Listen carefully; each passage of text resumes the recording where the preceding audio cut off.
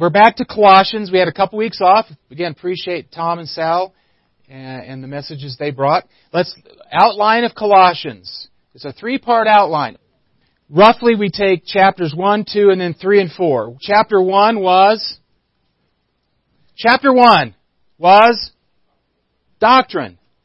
Chapter 2 was danger. And then chapters 3 and 4 are duty. Our duty. Now, when I say duty, I don't mean that stuff that we have to do, but really what we're talking about is what are the practical outworkings of chapters 1 through 2, basically. Okay? So, with that, we come to Colossians chapter 3, verses 1 through 4. Okay, Megan, now put it up there. Now I want you to look up here. Now you can look at the screen. Okay. Look at this, and I want you to tell me what you see. What do you see? Okay, you see 2. Okay. 2. How many of you see a young woman? How many of you see an old woman? Okay, most of you probably have seen this already, right? How many of you seen this before? Okay, well. This is one of those things where, depending upon what you focus on, it depends on what you see. Some see a young woman whose head is turning away. You see this? This is her nose. Here's her eyelash. This is a hair. I guess she's wearing something on her head. I'm not quite sure what she has going on there. But she's turning and looking that way. Does everybody see that? Now, the old woman in this picture here's her big nose. I shouldn't make fun of her nose, I guess. Here's her nose. She's looking this way. Here's her eye. Here's her mouth and her chin. You see it? And then this is what she has on her... No? Neil? Did you see the young woman? Okay. Here's the old woman. You got to kind of focus. The young woman's looking that way. The older woman's looking this way. Her head's kind of down. This is her chin. Here's her mouth, her eye, her nose. This is her hair. Okay, leave that up there for Neil, and we'll just go on. You're not the only one, Neil. You're the only one that's willing to admit it. This is one of those things. Okay, you can take it down now, or it'll really be a distraction. This one of the things is what you see depends on what you focus on. And that's really what our text is talking about in Colossians chapter 3, 1 through 4, is this issue of focus. Now, what do we mean by focus? This is audience for 2. What does it mean when we say we focus? We concentrate. Do we just concentrate? Because that's true. That's one aspect of focus. But we don't just concentrate, we do what? We concentrate on one thing in particular. When we looked at that picture, you had to really focus on one thing in particular. So focus has this notion of intense concentration, but not just intense concentration, but intense concentration on one thing or one primary thing. Why is focus important? Well, really 2 reasons. Maybe there's more. One reason why focus is important is protection. When you get in your car and you drive, if you're not focused, what might happen? Crash, accident, run off the road. So focus protects us. What about when we're cutting with a knife? If we're not focused on that knife, we run the danger of cutting ourselves. Baking, because we just came out the Thanksgiving season. If you're not focused with baking, what might happen? Burn the cookies, put the wrong ingredients in, and instead of putting baking soda, you put baking powder, would it be the opposite? You got to focus. So one of the reasons why focus is important is because of protection. Number 1 is production. If we're not focused, we typically don't accomplish or complete anything. What about homework? Let's see, where's Megan and Jenna? Jackson, he's now at college. What happens? What happens when you don't focus on studies? Your studies. Your studies. Yeah, don't get it done. So focus is important. We focus all the time. Some people go through life though they can't focus on anything. And when you can't focus on anything, then you leave yourself open. You're not protected, and obviously don't produce much. But our text this morning is going to talk to us about how do we have a right focus or a proper focus in our Christian life. Colossians chapter 3, verse 1. It's all about focus. Therefore, if you've been raised up with Christ, keep seeking the things above where Christ is, seated at the hand of God. Set your mind on the things above, not on the things that are on earth.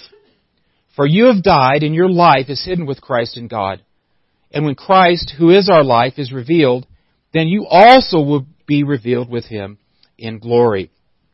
So he talks about, in verses 1 through 2, the object of our focus. And there are two options. There are two, according to Paul, two and only two options that we have that we will focus on. The first one is in verse 1. Look again at verse 1. He says, therefore you've been raised up with Christ. Keep seeking the things above. So that's the first option that we have. We can focus on things that are above. And what's the second option? Verse 2. Set your mind on things above, not on the things that are on the earth. So the two options are things that are above. Number 2 is things that are on the earth. So, what about things that are above? Option 1, things that are above.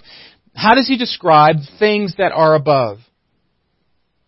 He says this is where Christ is, where He is seated at the right hand of God. So what are things above?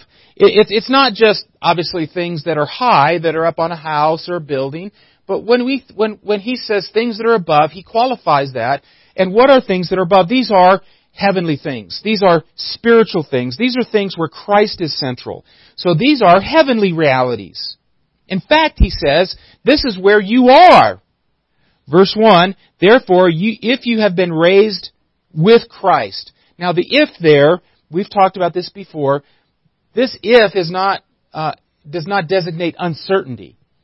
This if is what we call a first-class condition, which means it is concessive. You could say since you've been raised with Christ. And we remember chapter 2, it's been a while, chapter 2 verse 12, he talks about the fact that we have been raised with Christ. And if you remember back, we talked about that, obviously we are not literally and physically raised with Christ because we're all here this morning. So this is a positional truth. This is a legal truth, a legal transaction that when Christ rose from the dead, we rose with Him. We have a legal right to resurrection. Positionally, it is so certain that it is as if we have already been raised with Him. So he says, think about things that are above, spiritually things, heavenly things, because this is your positional reality. You have been raised with Christ. That is option number 1. Heavenly things, spiritual things. But the second option is in verse 2, things that are on earth. Now what could that mean? If in fact things that are above are heavenly, spiritual things, what might things that are earthly or on the earth be? Yes, things of this life. It's the tangible stuff. But not just the tangible stuff, but all the things of this earthly life, our values, our beliefs, our priorities, our concerns, our activities, our needs. These are all part of things here.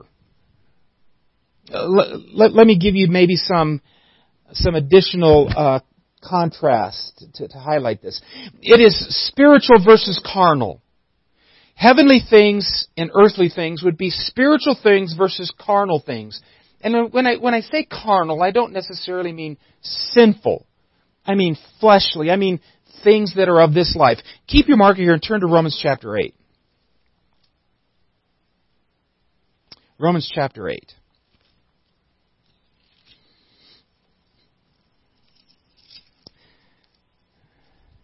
Although in this context it is certainly aspect of sinfulness.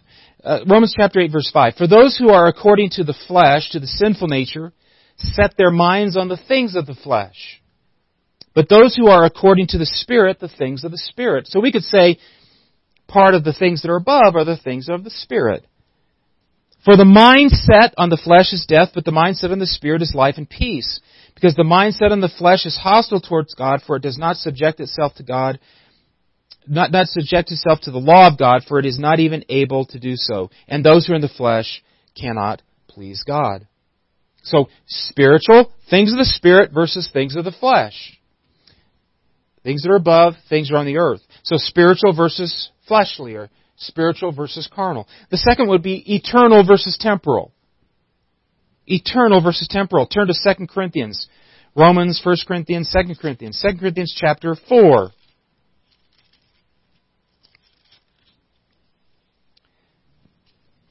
Verse 18. But we all, with unveiled face, beholding as in a mirror, the glory of the Lord, and being transformed into the same image from glory to glory, just as from the Lord in the Spirit.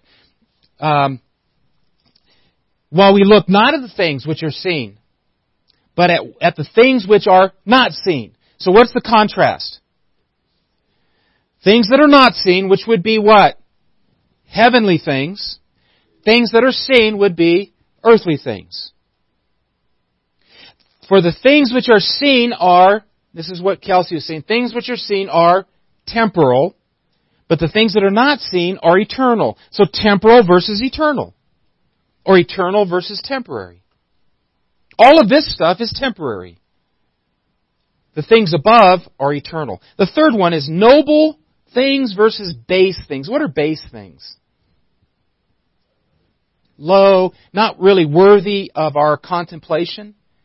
So noble versus base. Turn to Philippians. Keep going. Galatians, Ephesians, Philippians. We're working our way back to Colossians. Philippians chapter 4, verse 8. Finally, brethren, whatever is true, whatever is honorable, whatever is right, whatever is pure, whatever is lovely, whatever is of good repute, if there is any excellence, and if anything worthy of praise, dwell or think on these things. In other words, those things that are above are those things that are true and honorable and right and pure and lovely, of good repute, of excellence. He says, think on these things. These are the things that we need to contemplate, not earthly things. So the object of our focus are things above. Spiritual things, not carnal things. Eternal things, not temporary things. Noble things, not base things.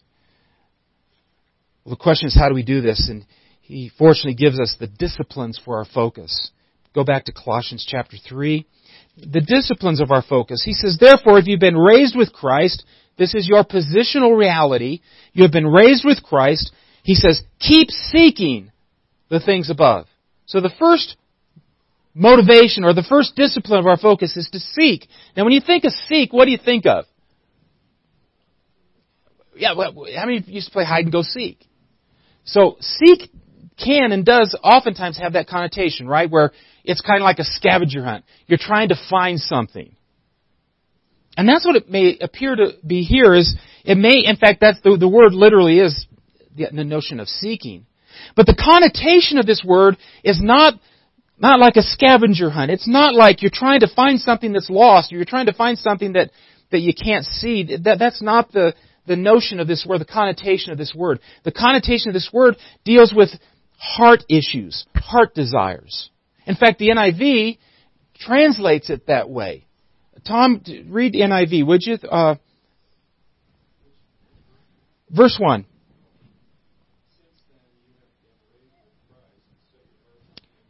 Stop right there. Thank you. Set your hearts on things above. Well, the NIV doesn't say seek. Well, because seek has this connotation of heart issues, of desires, of heart issues. So seek is not, I can't find it. Where's heaven? Where's the heavenly things? Where are the heavenly things? No, this has a notion of desires. It means that we are to orient our lives and our emotions and our affections on things above. And this is something I think that maybe we're lacking much in the church today, and that is the affective aspect of our faith. Not effective, affective. Our heart issues, our desires, our heart desires, our treasures. It is because it seems like everything else we do is safe. We can sing a song, we can listen to a sermon, we can read our Bibles, but there's an element of our Christian life that is meant to be affective, that touches our emotions, that inflames our hearts, and not just informs our mind. And we're going to look at that in a minute. So often Christians live their lives just informing their minds, and they never let the Spirit of God inflame their hearts. This could be maybe to look beyond the messiness and the complications of life and find true meaning and direction and find your heart's treasures in things somewhere other than here. Matthew chapter 6, if you would. Matthew chapter 6. Most of us are familiar with these verses. Think of this seeking things above as an issue of treasures. What is it that you treasure? Chapter 6, verse 19. Do not store up for yourselves treasures on earth. Remember? Earthly things. Things on earth. Where moth and rust destroy. Well, what is that indicating?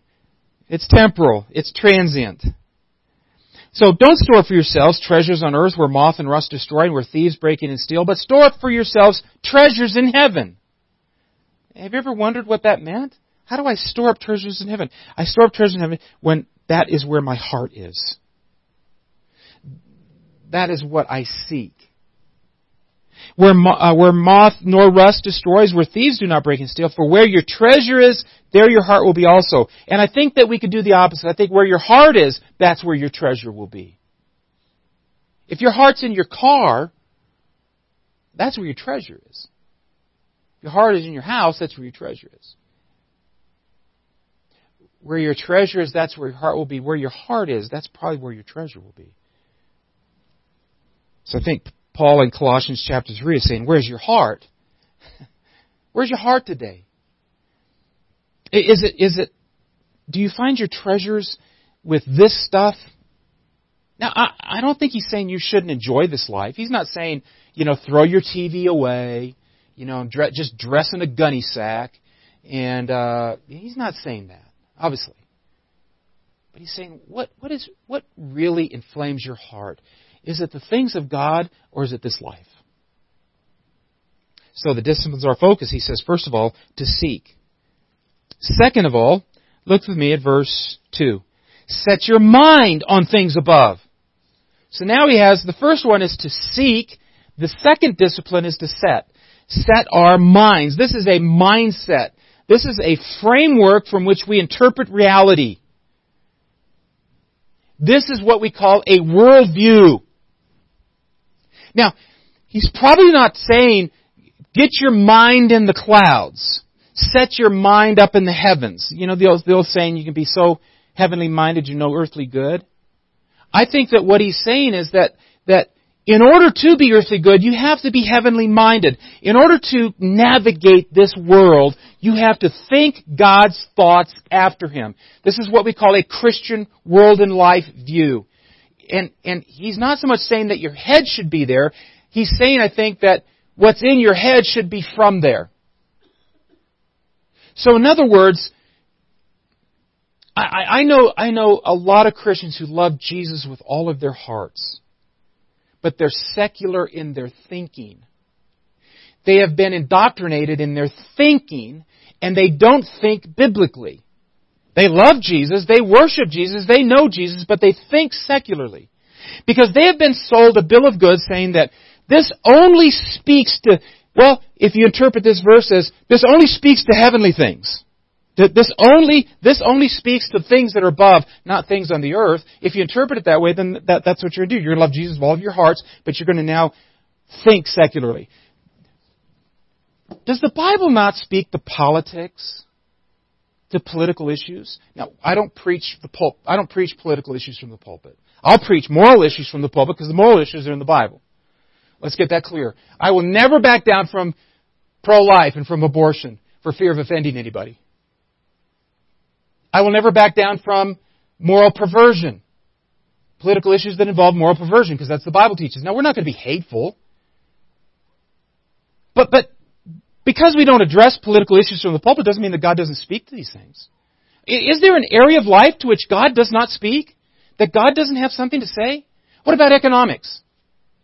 Does the Bible address economics? Oh, most Christians don't think so. See, that's something out there. That's things on the earth. We're about things in heaven. So he's not saying set your minds on things in heaven and don't worry about all these earthly things. No, I think what he's saying is that your thinking needs to be driven and oriented by the things of God, by the mind of God, by the mind of Christ. A couple of quick verses. Go back to Philippians if you would with me. Philippians chapter 3. This is amazing. Philippians chapter 3 verse 17. Philippians 3:17. Brethren, join in following my example and observe those who walk according to the pattern you have in us. And here, now he's going to contrast. For many walk, many live their lives, they conduct their lives, of whom I often told you and now tell you even weeping, that they are enemies of the cross of Christ. This is strong language.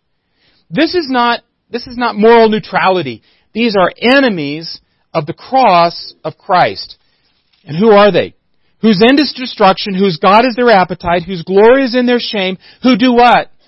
Who set their minds on earthly things. Part of the characteristic of unbelief is a earthly or worldly worldview, which is enemies of the cross. And yet many Christians align their thinking with those who are enemies of the cross. The Bible speaks to every aspect of life. Now, some are easier to discern than others, and many by which obviously we can debate within the church, but God is not silent about these things. So when he says set your mind on things above, he's not saying be heavenly minded in the sense of only read your Bible, and the Bible talks about church and spiritual things, but it doesn't talk about economics, doesn't talk about history, doesn't talk about science.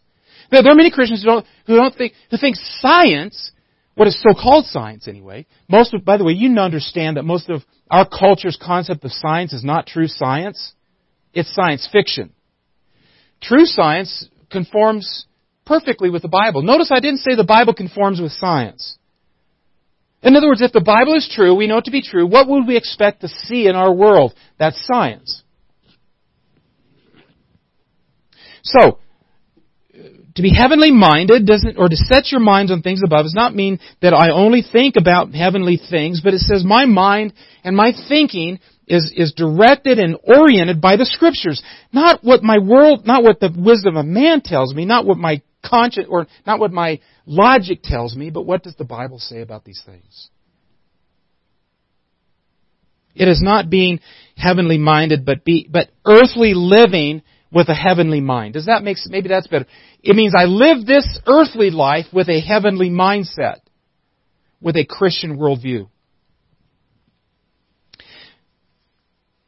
We talked about now our motivation. So we have our discipline. We're to focus on things that are eternal, things that are spiritual, things that are noble. Spiritual things of the Spirit, things of God, to think God's thoughts after Him. And we do this because of two things. Number one, a new relationship. Look with me back in Colossians chapter 3. Our new relationship. And he hammers this over and over and over again. He says, for you have died, and your life is hidden with Christ in God. He talks about the past. You have died. What does it mean that when he says you have died? Obviously, he's not talking about physical death. Remember back in Genesis, was it 2 or 3, when he talks to Eve, and he says, "You shall not eat of the fruit of the tree of life, for in the day that you eat of it, you will what? You will surely die." Now, when she and Adam, by the way, Adam was sitting right there with her. See, guys, we weren't the first ones to try to blame stuff on our wives, right? So she gave it to Adam. He was standing right there with him. Did they just croak? Did they go and die? Well, was God lying? He said, with the day of you eat of it, you will surely die. But they didn't die. Well, how do we reconcile that? He's not talking necessarily about spiritual death, or physical death, although that's certainly was the result of it too. But at that moment, they became what? Spiritually dead. Now, Ephesians tells us that we were dead in our sins and transgressions. So same thing as Genesis, perfect with Genesis 1 and 2, 3. We were dead in our sins and transgressions. Now, this is an interesting metaphor. What can a dead person do? If I was to, this would be really inappropriate, but if I laid a dead body out, that would be inappropriate. Don't you agree, Kelsey? If I laid a dead body out here, what would that dead person be able to do? What if he poked him with a pin? What if he yelled and screamed at him? So this means something. When the Bible says we're dead in our sins and our transgressions, and when it says that we have died with Christ, it would be saying like, you are now as if your old self had literally died. And death means that it is completely free from any kind of influence, power, or effect. So when we have died with Christ, we've died not to Christ, but we've died from our old self. So we have died from all of our old past, our sins, our rebellion. We are to live as if it no longer has an effect on us. We have died. That was the past. But the present, he says, we are now hidden. Look at me, verse 3. Your life is hidden with Christ in God. Now, what does it mean for your life? If you read this, what does it mean for my life to be hidden in Christ? What do you think of when you think of hidden? Secure. Well, typically, we look at it. I can't see it. So when we look at the realities of what the Bible says about our position in Christ, it's not something that we can see. And oftentimes, it's not something we even experience. It's hidden. Hidden is those things that are not yet fully revealed or not yet fully experienced, but they're nonetheless true.